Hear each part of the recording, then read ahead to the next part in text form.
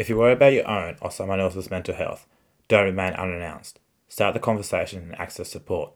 Visit www.staychilly.com.au/gethelp for a list of services. This week's episode of Unannounced is proudly brought to you by Borders by the Bay. Be sure to join the movement by using the code UNANNOUNCED15 at the checkout for a cheeky discount off your order. On this week's episode, I'll be chatting to Paralympic gold medalist and world record holder Lakeisha Lucky Patterson. Lucky and I spoke about her rise to becoming a world champion, her struggles and triumphs, and so much more. Hope you enjoy.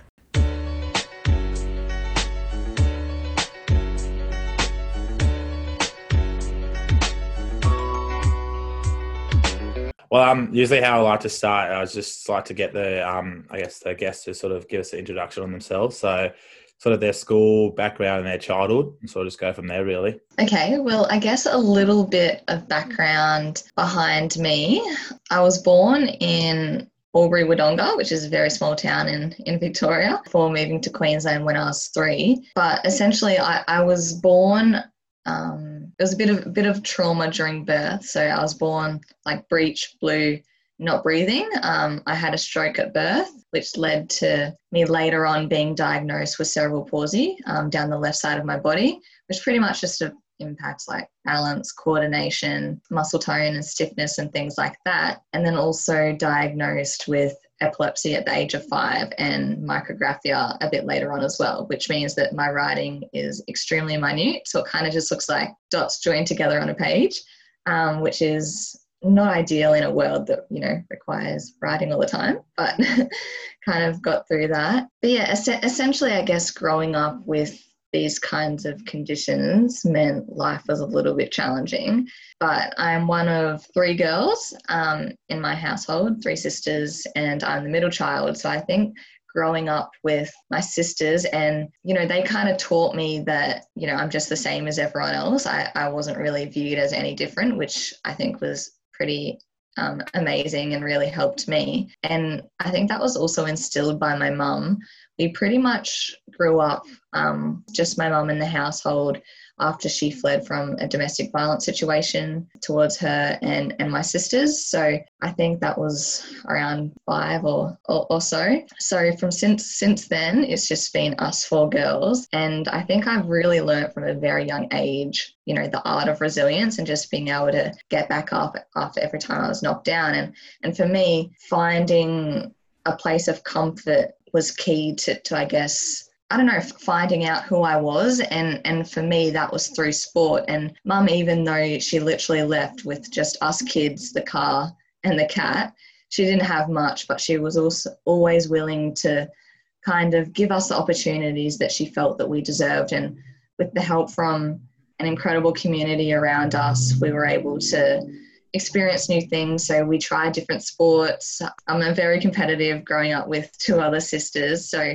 everything they did, I tried to do, including, athletics, dancing, even karate. But I quickly realized that land sports and I don't really get along. The balance wasn't quite there. So it wasn't until I started swimming that I really felt like I'd found something that worked for me. For me, swimming, it was a form of physical therapy initially.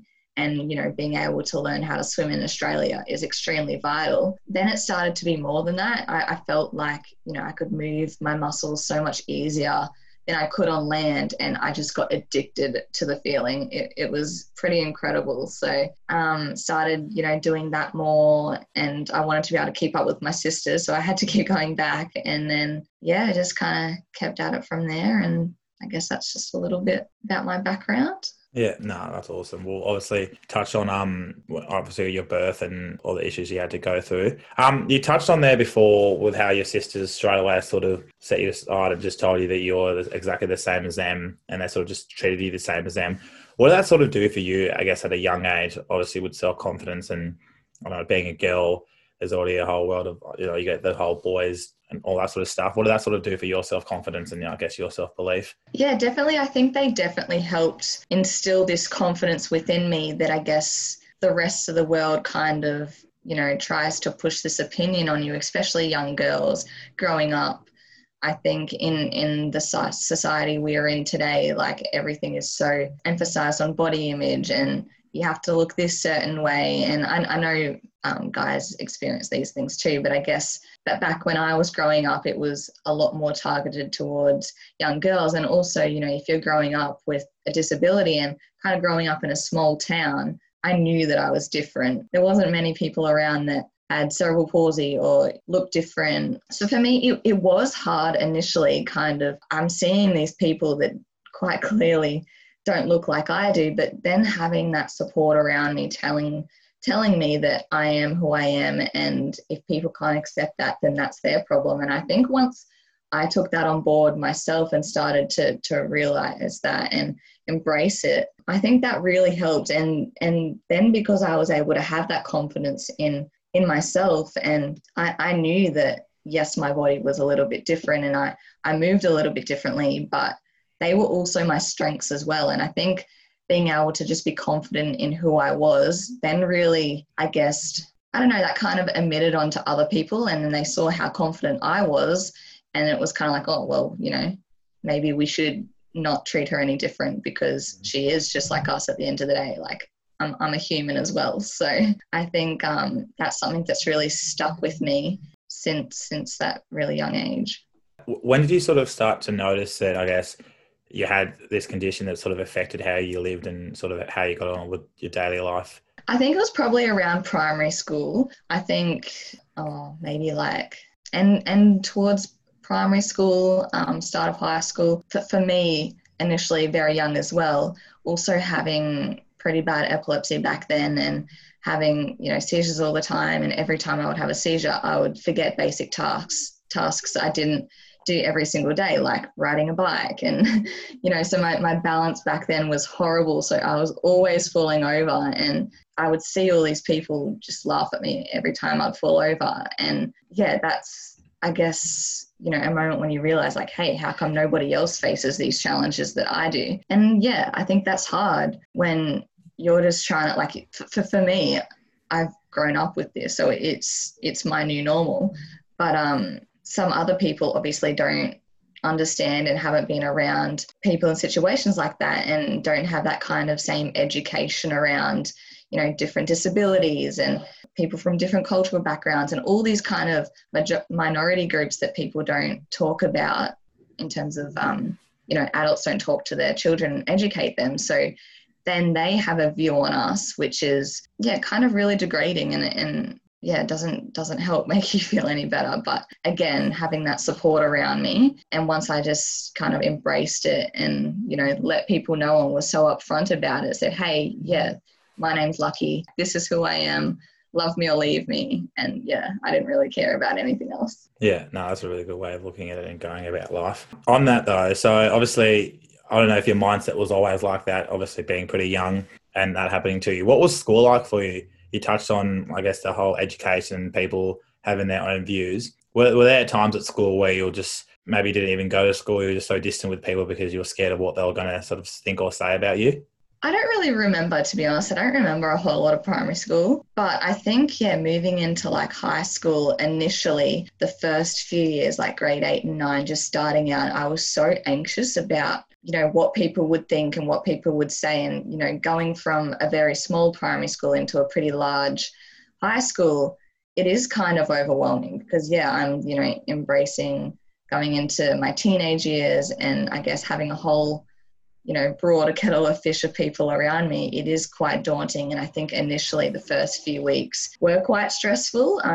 Were a couple of, you know, bad days coming home like, Mum, I don't want to go back. But she kind of helped me push through it and got me to realize that, you know, it doesn't really matter. Keep going back, just get back up again. And I then leaned on the support of the school, which was really good. And then after that, I think once I made a few friends, you know, I just felt normal again. Like I just felt like, you know, nothing else was different.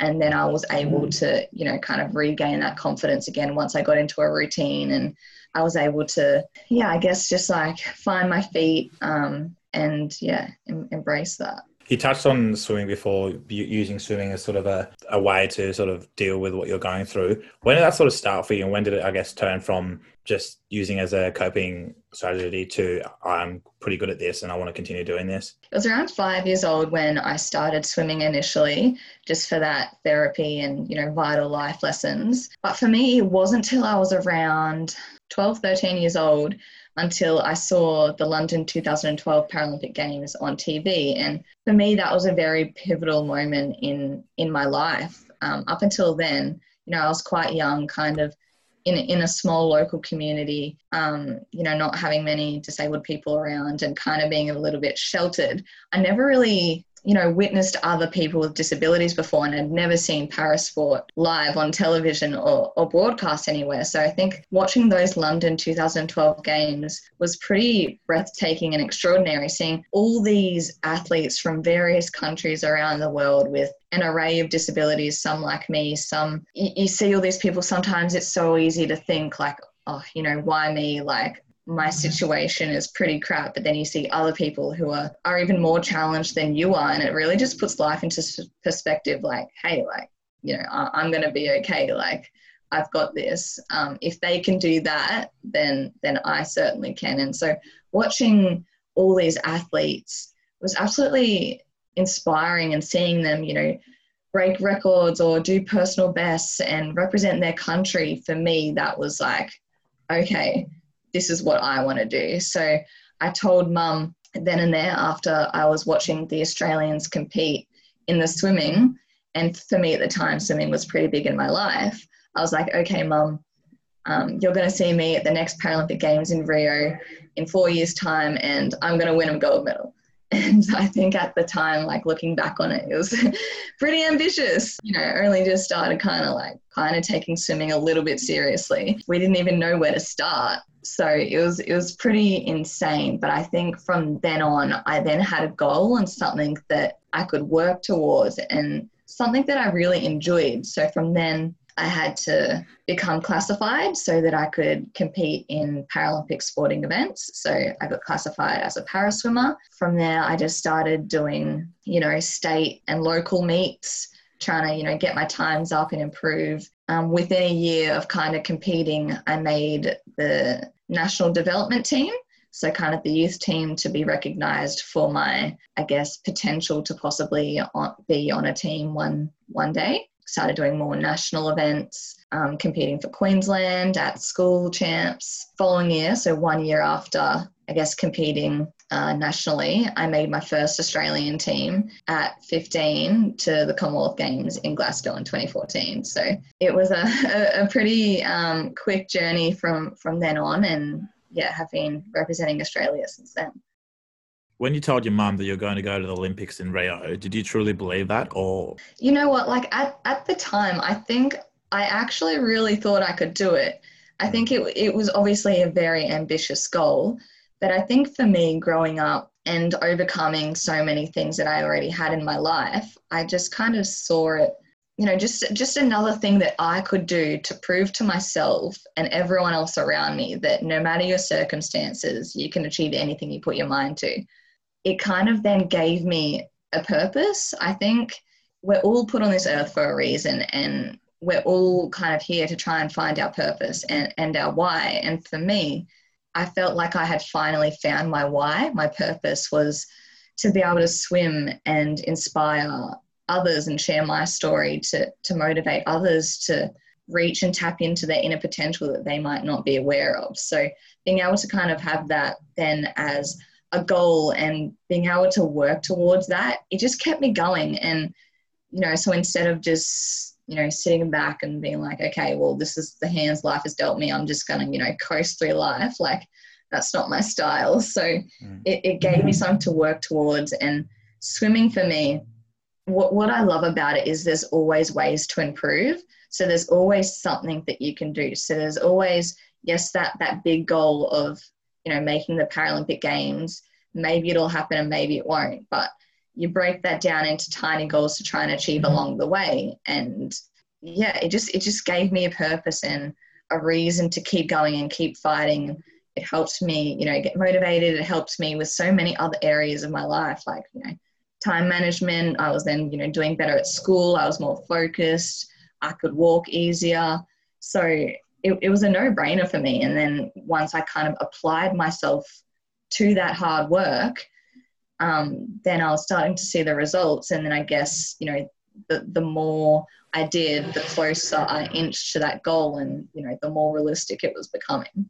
To get classified. Can you sort of touch on that and sort of what that means, and sort of also what sort of happens when you're going to get classified? Yeah, no, I think it can be very confusing to, I guess, the general public when you talk about Paralympic sports, because every single sport is completely different. So essentially, to become a Paralympic athlete, you have to have some kind of disability, but every sport has a different process on how they evaluate an athlete. So for swimming, for example, there's 14 classifications. So an S1 to an S10 is a physical classification, 1 being, I guess, the most severely disabled, 10 being, I guess, minimal compared to what their standards are. And 11 to a 13 is a visual impairment, again, 11 being the worst, 13 being, I guess, the least for their standards, and an S14 is an intellectual impairment. So I was classified in the physical range, a 1 to a 10. Essentially what you have to do, because I have cerebral palsy, you go into this, I guess, classification room. There's a bunch of medical professionals that, look at my range of motion, do all these land-based tests on a bench to kind of see your strengths and weaknesses, where they lie in relation to swimming movements. And then we do a water test so that they can see how I move in the water, and again, looking at specific stroke things, speed, times, is quite a big process. And then they also, if you're trying to be classified at an international level, then they'll also watch you compete at a competition in that setting, so that they can, I guess, assess you in that kind of environment and make sure that you are where you are. So it's a very, I guess, lengthy and sometimes stressful process, but yeah, that's what they do to ensure that you're competing against other people with similar abilities to yourself. So back on the whole goal of wanting to reach the next Olympics in the next 4 years. So 2014, you received your first Australian cap. What did that sort of do for you, like not only as an achievement, as something you've been sort of working for a long time, but also coming back to the whole finding your why and finding your purpose? So what did that sort of do for you personally? I think it really just reinforced that I was on the right track, and everything that I'd been doing previously was working in it. And it kind of showed to myself that, hey, I can do this. And, with hard work and, being on that grind every single day, like, it's not just pointless. It's all for a reason, and it's all worthwhile. So for me, I think it really just validated that what I was doing was right, and that I was on the right track, and hey, yeah, this is for me, and this is what I am built to be doing. So I think it really then ignited that fire to continue and to, not just make a team, but, actually make an impact and show people what I'm actually capable of. And so I think, yeah, it definitely made me hungrier for more, and to achieve more and push myself more and see what else I could do. I'd come all this way in a relatively short amount of time. I think obviously I'd been working pretty hard for a long time beforehand, but I guess the whole process went quite quickly,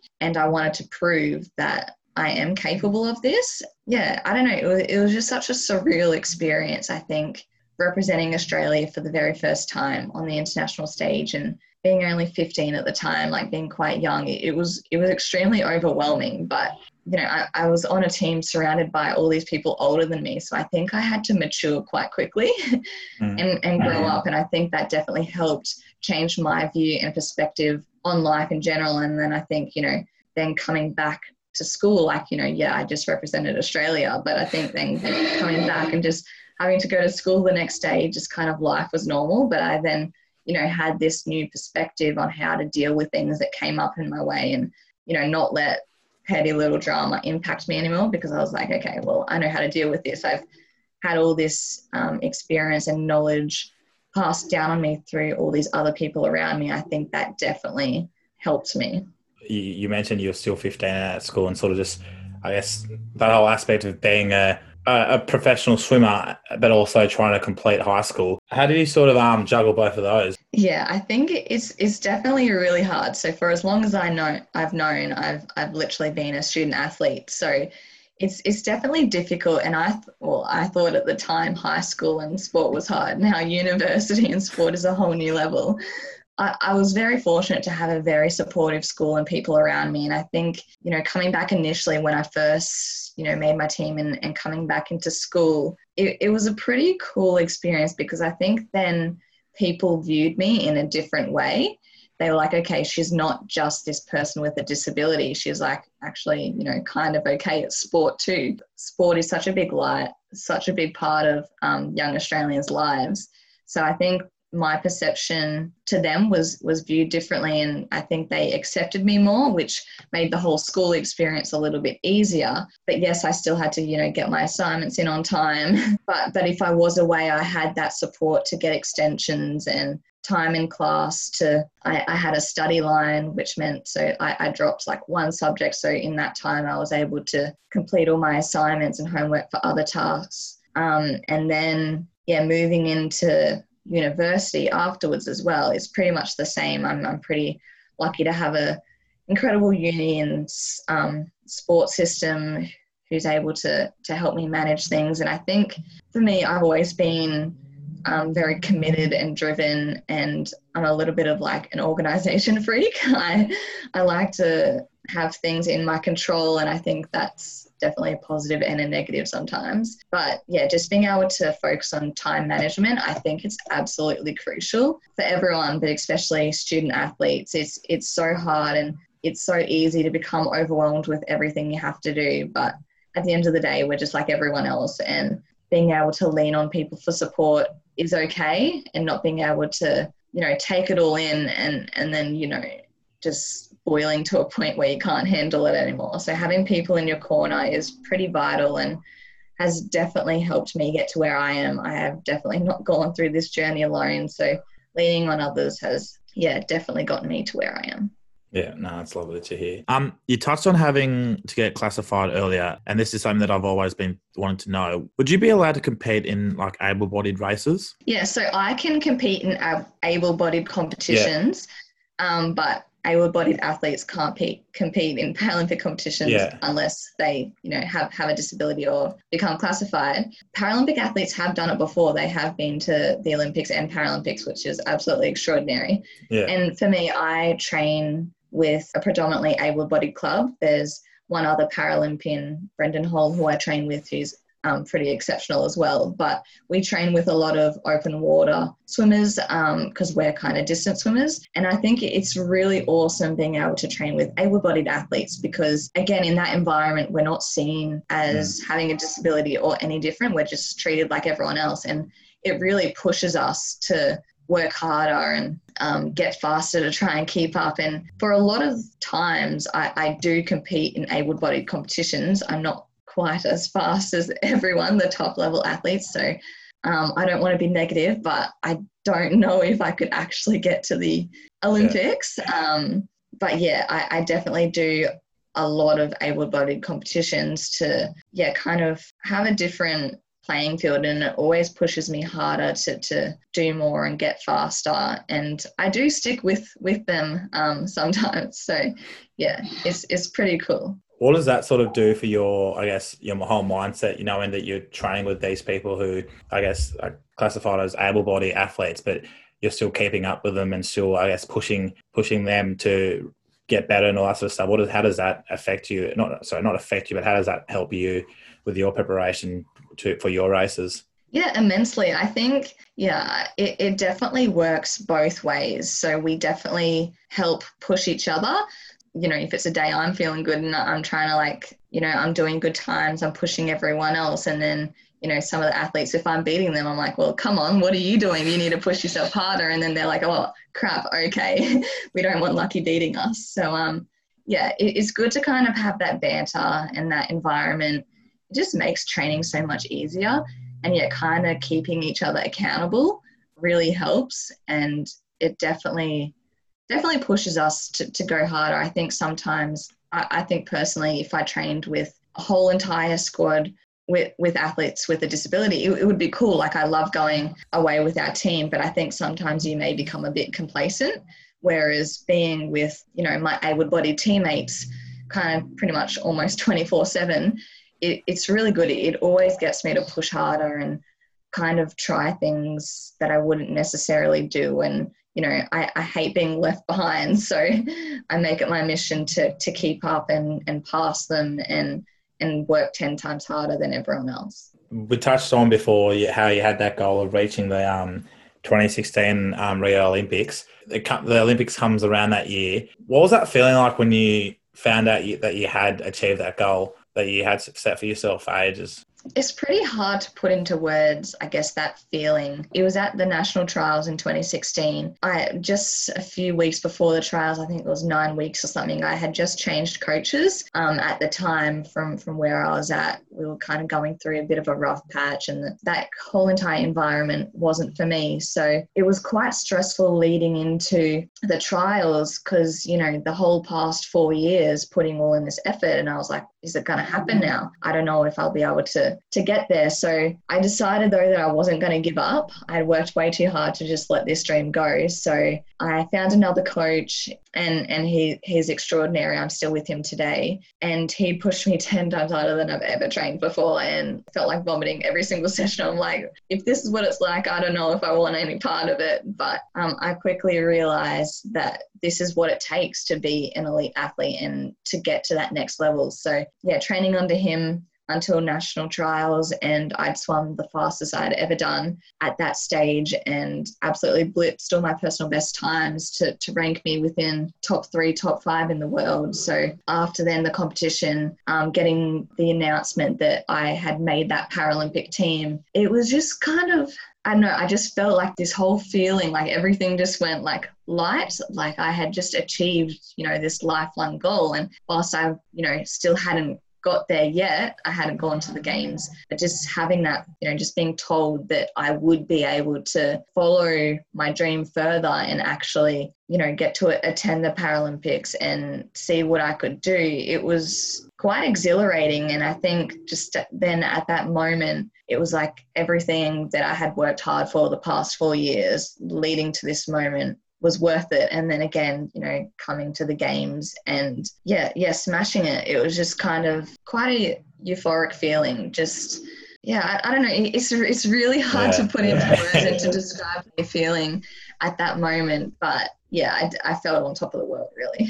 Did you have any expectations going to that? Obviously, you've broken some of the PBs that you set for yourself, and like you're swimming really well. Did you sort of have any expectations, or did you just sort of want to go in there, just whatever happens really? I think going into the games, so I had been on the national team, I guess, 2 years prior to that, and I'd done well at international competitions, but I still don't think I had reached my potential, and there was still so much more that I could achieve. So going now into the games with a new coach, a new mindset, completely new focus, I definitely had these expectations on what I wanted to achieve. I think being an elite athlete, everybody has their own goals, but I think in terms of the broader audience on the international stage, I still think I was quite an underdog at that stage. I don't think really many people, I guess, knew who I was or what I was capable of doing. And I think that really helped me. That was to my advantage. I knew what I wanted to achieve, and I wanted to be able to do well. As long as I broke my personal best times and did the best that I could, I would be happy. And at the end of the day, that's all you can do.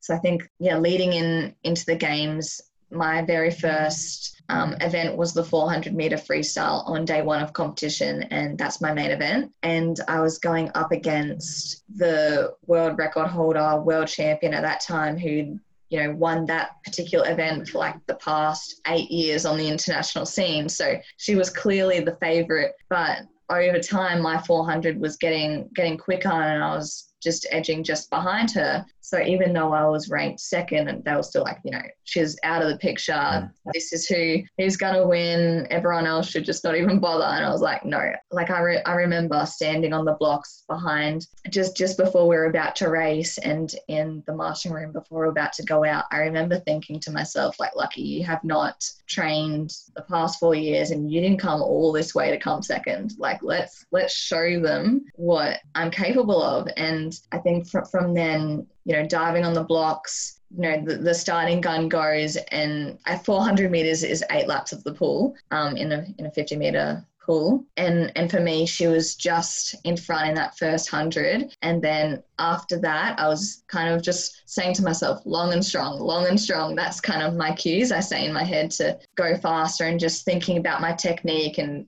kind of putting the curtains up, not trying to look at her. But every lap I was edging further and further in front, and it kind of got to that last lap and I kind of knew that I was in front, and I just had like this weird feeling like, oh my God, like I'm going to do it.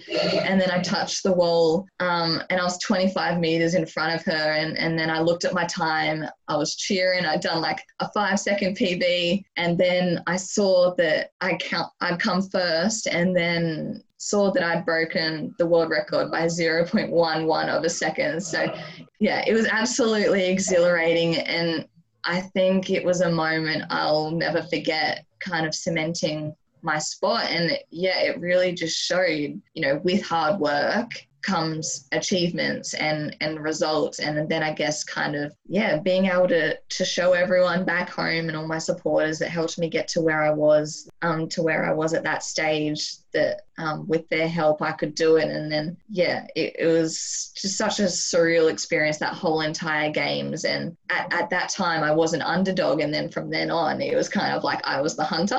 Yeah. So it was quite different from then on. So you're 16 at this time, aren't you? Just turned 17. 17. Yeah. So you're 17 years old, and you've just probably become a gold medalist at Paralympics, the Olympics, a goal that you set since you, I guess, started swimming. What was going through your mind when you realised that you were that far in front of her? Was it just because, I know for me personally, if I was that far ahead, I would just already started celebrating. Yeah, I think it's pretty easy to become complacent, which you don't want. I think in a race, it's never over until it's literally over and you've touched the wall. So even though in that final turn to come home in that final 50, I did see that I was a little bit in front of her, but I wasn't sure how much.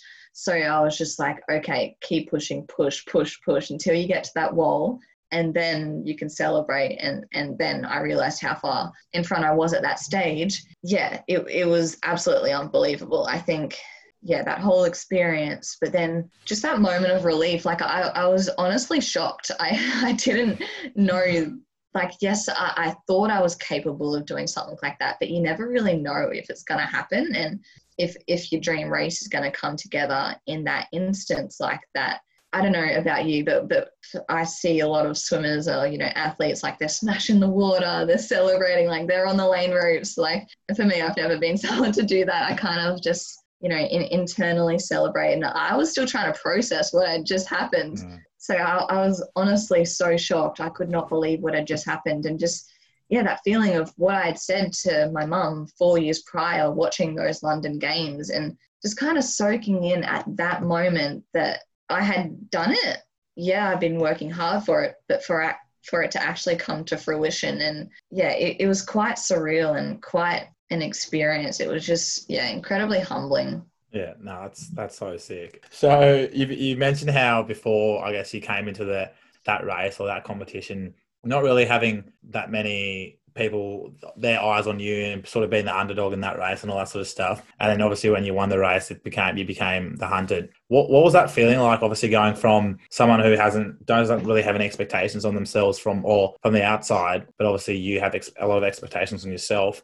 Now people are actually trying to chase after you and trying to beat your records and trying to beat you in a race. How's that sort of kept you not only humble, but also sticking to a goal and sticking to sort of what you've already done in the past? Yeah, I think it's definitely very hard, and it can be difficult having these external pressures put onto you. But I think for me, just trying to remove that from the picture, like I can't control what anybody else is doing. All I can do is focus on my controllables and how I train and how I prepare. And in a way, it has driven me even more because I'm training knowing that other people are out there as well, working equally as hard to try and beat me, and I don't want that to happen.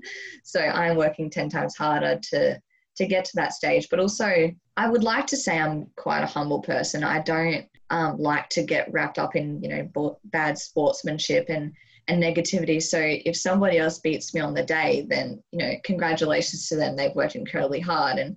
But if I know that I've come second doing my best, then bad luck. I'll try again next time, but I know that I've given it everything that I have. Yeah, it's incredibly important to just, I don't know, at times just kind of take yourself out of the situation and remain humble in who you are as a person. And I think I've grown up, in those kind of situations, and coming from where I has really shaped the person that I am today. And I think that definitely helps me remain humble and gracious for all the, opportunities that I've been given.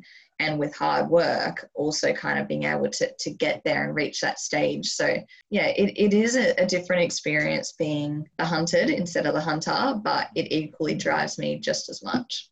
So the Olympic Village, it's one of those things that a lot of athletes talk about. And how's your experience been from the Olympic Village, and sort of what things can you sort of say? Obviously, you obviously weren't old enough to go out and all that sort of stuff when you were over there, but can you sort of just touch on some of the things that you guys got up to, or even just some of the other athletes in the other countries? Yeah, it's definitely a pretty surreal experience to be a part of. Like you're literally at that time, you're one of the best in the world, and being just literally surrounded by greatness. It's such an incredible and overwhelming feeling.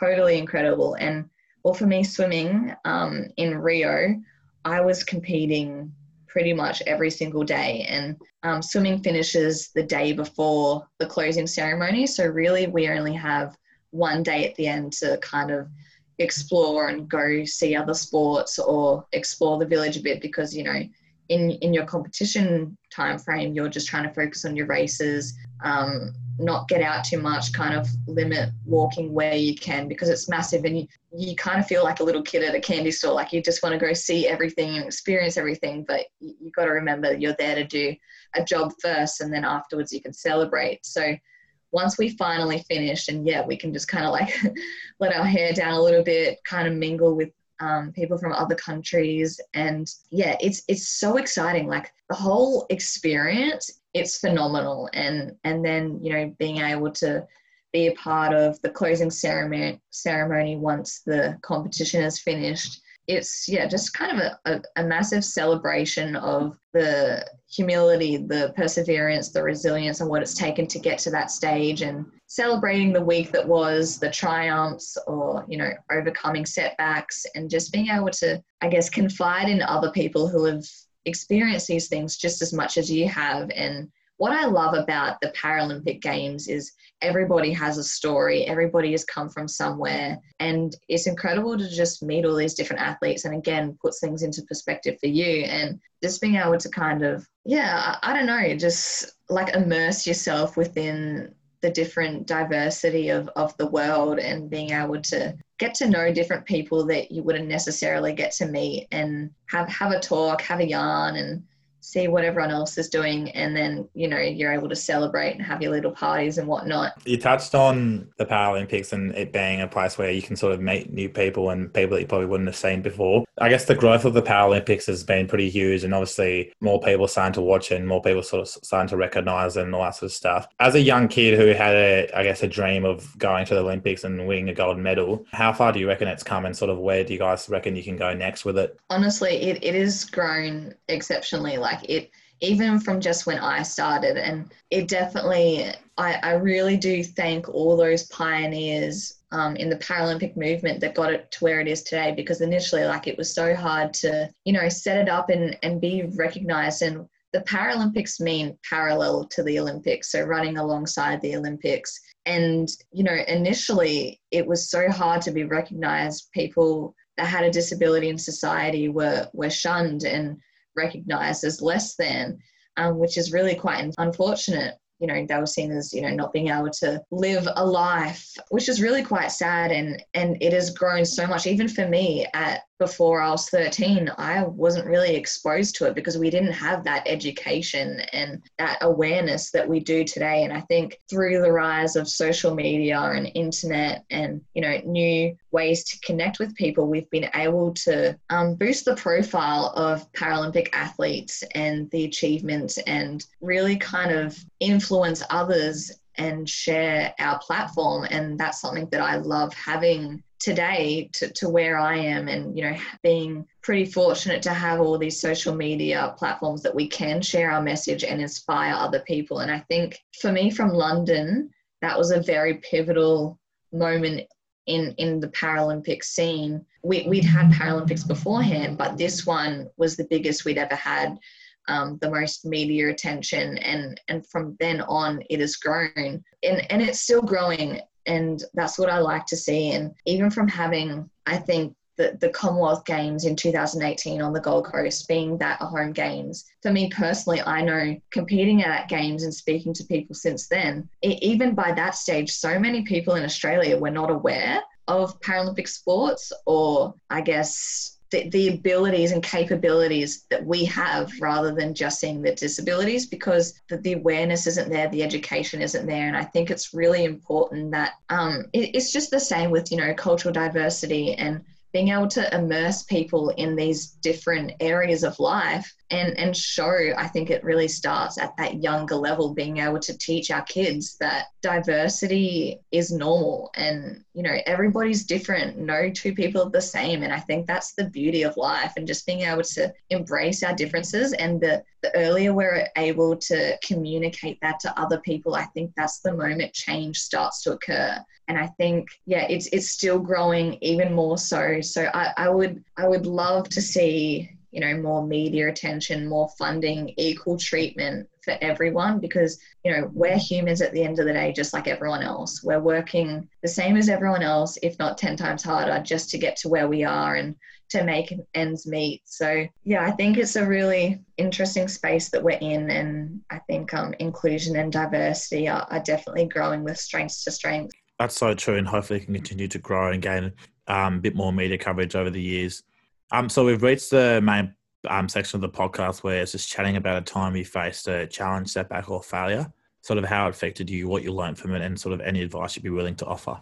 That's a hard question. It's hard to pinpoint one point in my life. I think I've faced some tough things a lot, but I think probably initially, just starting out on my Paralympic career and, being younger and being told that because I have a disability that I'm not worthy.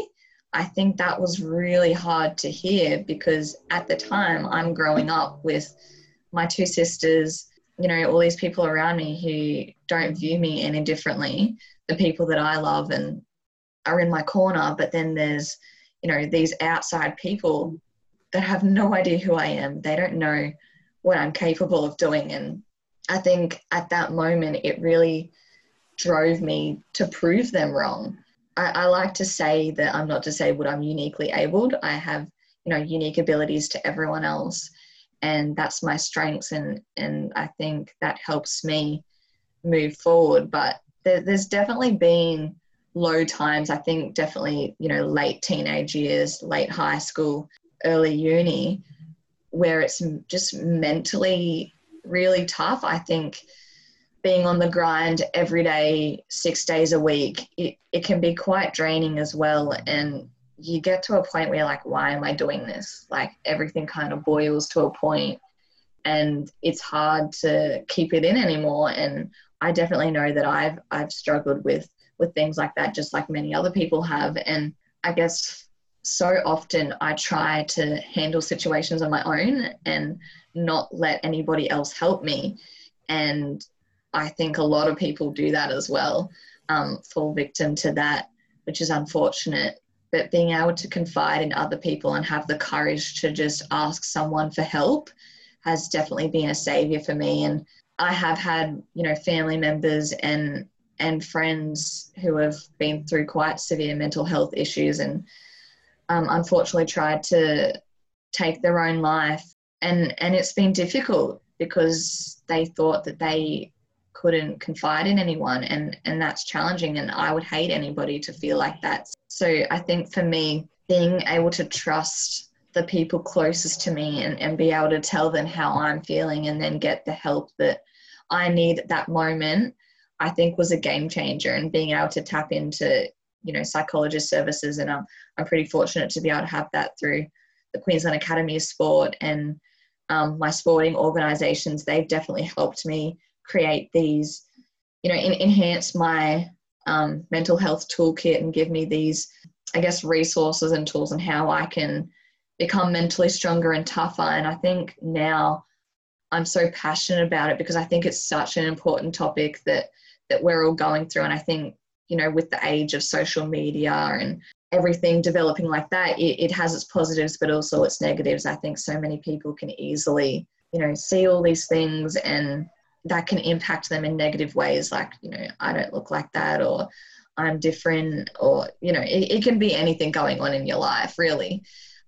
So yeah, I would urge other people that it's so important and it's okay to ask for help, and don't ever feel like you're in it alone or any problem is too small or too big, because it's not. You're definitely worthy, and there's people, pretty incredible people around you that can help you get through this. It may not be easy, but nothing worthwhile comes easy. This life was not meant to be easy, unfortunately.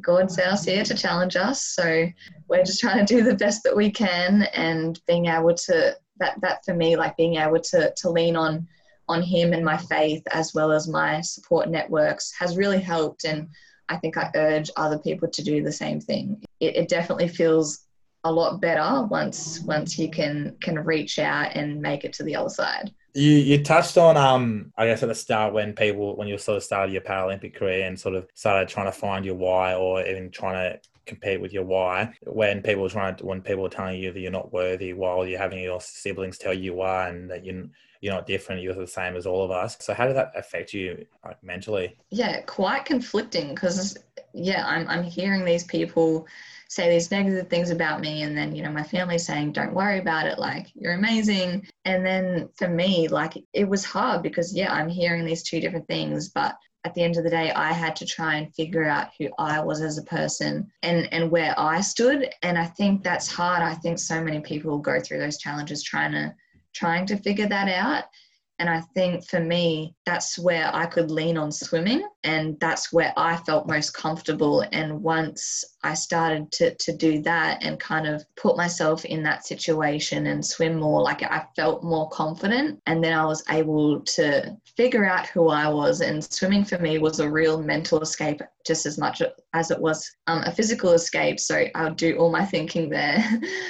Pretty much whatever I'm facing in the day, as soon as I dive in, my problems kind of wash away with the bubbles. Yeah, I think that's where I was able to kind of develop the strength, overcoming all these little things and all the people in my head trying to tell me who I am or who I'm not. It takes time to figure out those things, and it's definitely not an easy journey, but I think, kind of overcoming all of that, I was able to embrace who I was and kind of have the courage to stand up to everyone else and say, like, okay, well, that's your opinion. I'm not going to tell you that you're wrong, but I'm going to show you why I'm right. I think that's pretty powerful, and that kind of instilled that strength in me to keep going and work harder so that I could achieve those things that I set out to do and show these people, like, you were wrong, kind of thing. And that doesn't go to say that I don't have days still where, you know, times are tough and you feel like crap and you don't want to keep going, or like, why am I pushing my body like this? Or these people are saying this, they're saying that. But just trying to kind of set them aside, and I look at them in this point of view of they're a minority. They're not everybody. They don't know me. So why should I let their opinion affect me so much? And I think that's something that I've definitely developed over time, especially, you know, being on the international stage as an elite athlete and experiencing, you know, cyberbullying and all those kinds of things. They're hard, but it's definitely shaped me into who I am. And now I'm able to kind of brush those things aside and not take it in as much. It's definitely helped me become more mentally strong.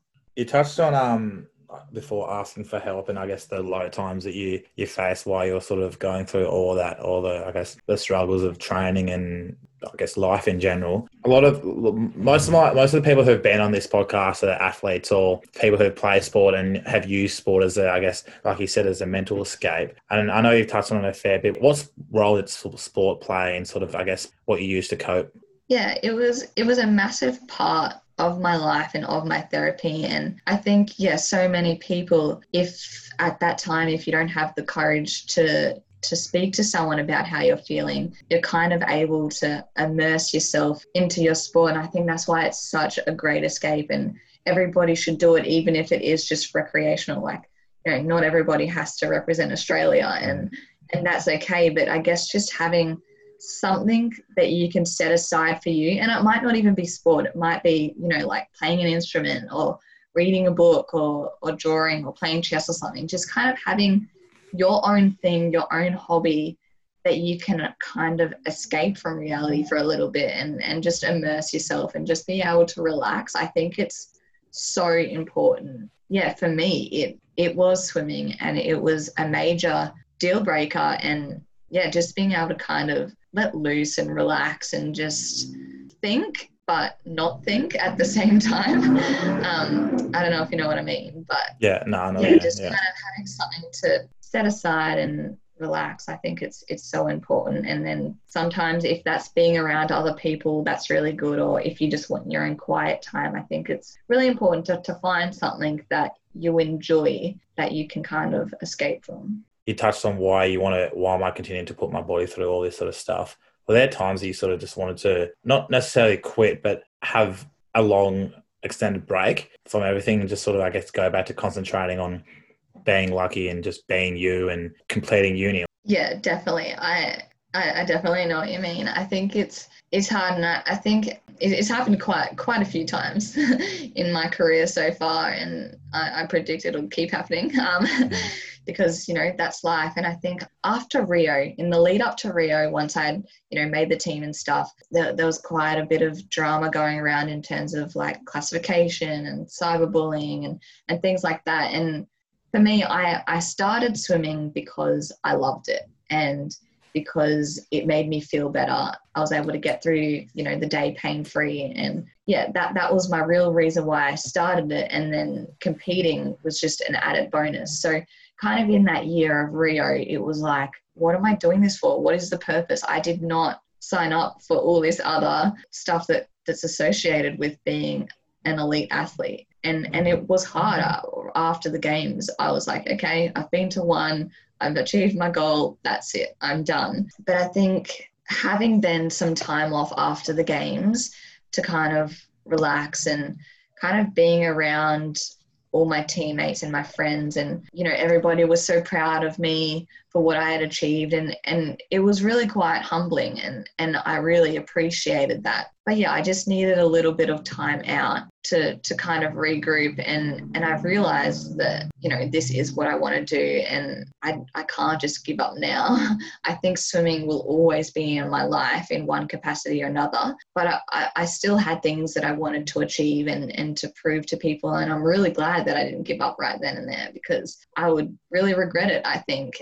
How did you sort of deal with the whole cyberbullying and everything that comes from being a professional athlete off the pitch or out of the swimming pool? Sorry. I think it's definitely hard. I've definitely been through those struggles, but I know for me in particular, I'm fortunate in the way that, not fortunate, the Paralympics don't receive as much publicity in terms of we're not on TV every single day like our football stars, and we're not playing games every single weekend. So we're not having that kind of publicity, but each sport in its own right has its own, fans and like people that watch or comment and keyboard warriors and things like that. It is hard when these people that have no idea who you are and they don't know what you have been through, and it's any issue really. Yeah, like with me having a disability, other people with gender, racism, like it's so disgusting to see, to be honest. And it's quite sad and shocking, because it's so easy for other people to have an opinion but not immerse themselves in our situations. Like, at the end of the day, we are humans just like everyone else. We're just trying to go about our life. But I guess being an elite athlete and being on that stage, you do create a profile for yourself, and there's always going to be people out there that have an opinion on you, whether you like it or not. And I think for me, it was really hard around 2016, 2017, and some stages last year as well, kind of trying to deal with that. Like, just when I think, yes, I'm mentally strong, like, I don't care what anyone else thinks, but really, like, I have bad days too, and it does impact you. But I think, somebody put it into perspective for me and mentioned that whilst it may seem like the whole world is against you saying these things, realistically, they are only a minority group, and they don't know you personally. They don't know your story. They don't know what you've been through. So why do you let their opinion matter? And I think that was quite a pivotal step for me in realizing and kind of overcoming that mental barrier to kind of keep going, because I'm like, you know what, you're right. Like, all the people that I care about and that know me, that's all that matters. They're the people that I aim to please. So I think, that's definitely helped me emerge. And so now when, people say these things, it might hurt a little bit, but I don't take it on board as much, because I'm like, well, everyone's entitled to their opinion, whether we agree with it or not. But I don't let it affect me as much now, because I'm able to move on and disregard what they think. That's really good to hear. Thanks so much for sharing that. I really, really do appreciate it, and sort of good to hear sort of what you've gone through. And obviously I didn't really know much about Paralympics before having this conversation, but it's good to get a bit more of it, education on it. And I'm really glad to sort of get you on and have a chat about your life and sort of your story and sort of your amazing achievements. I know setting a goal in advance to reach championship like the Olympics, and to actually do it, and then not only do it but also smash it, is it's unreal, and it's definitely going to help a lot of people. So thanks so much for sharing your story. Before we wrap up, what sort of one lesson I guess you learnt from that whole challenge of becoming a professional Paralympian or professional athlete, really? Oh, that's so hard. I feel like I've definitely learnt a lot. I think the main thing is just, I guess if I could give anyone advice, it's just stay true to yourself and who you are. Focus on what you can do. Like, there's always going to be this external pressure, external circumstances, but you have the power to control how you react and how you approach situations. So, all you can do is focus on you. Not to say that you can, obviously you can, have friends and support and things, but at the end of the day, it's up to you to put in that hard work to get to where you want to go if you want to achieve those goals. So you've got to be able to put in that work. Try not to let other people impact you. I've been through that roller coaster before, and I'm sure I still will, but kind of trying to put it into the perspective of what I was taught is, it's just that minority group, their opinion doesn't matter. So as long as you can do what you can do, I think that's the most powerful thing, and success is the best revenge. So show them what you're capable of in a more humble respect, a better field than, retaliating, because, that's what they want. So not kind of giving in to their power and showing them the strength that you can hold is the most valuable thing you can do. Yeah, no, I really love that. And that's that's so true. Just be you and stay true to yourself, and don't worry about what other people say to you or think about you. And like you said, the best revenge is success. So I absolutely love that. Thanks so much for coming on, Lakeisha. I really, really do appreciate it. And I loved hearing your story and sort of everything you've been through. And hopefully next year you can go to Tokyo and come back home with some more gold medals for us. Thank you so much for having me. It was awesome to be here today.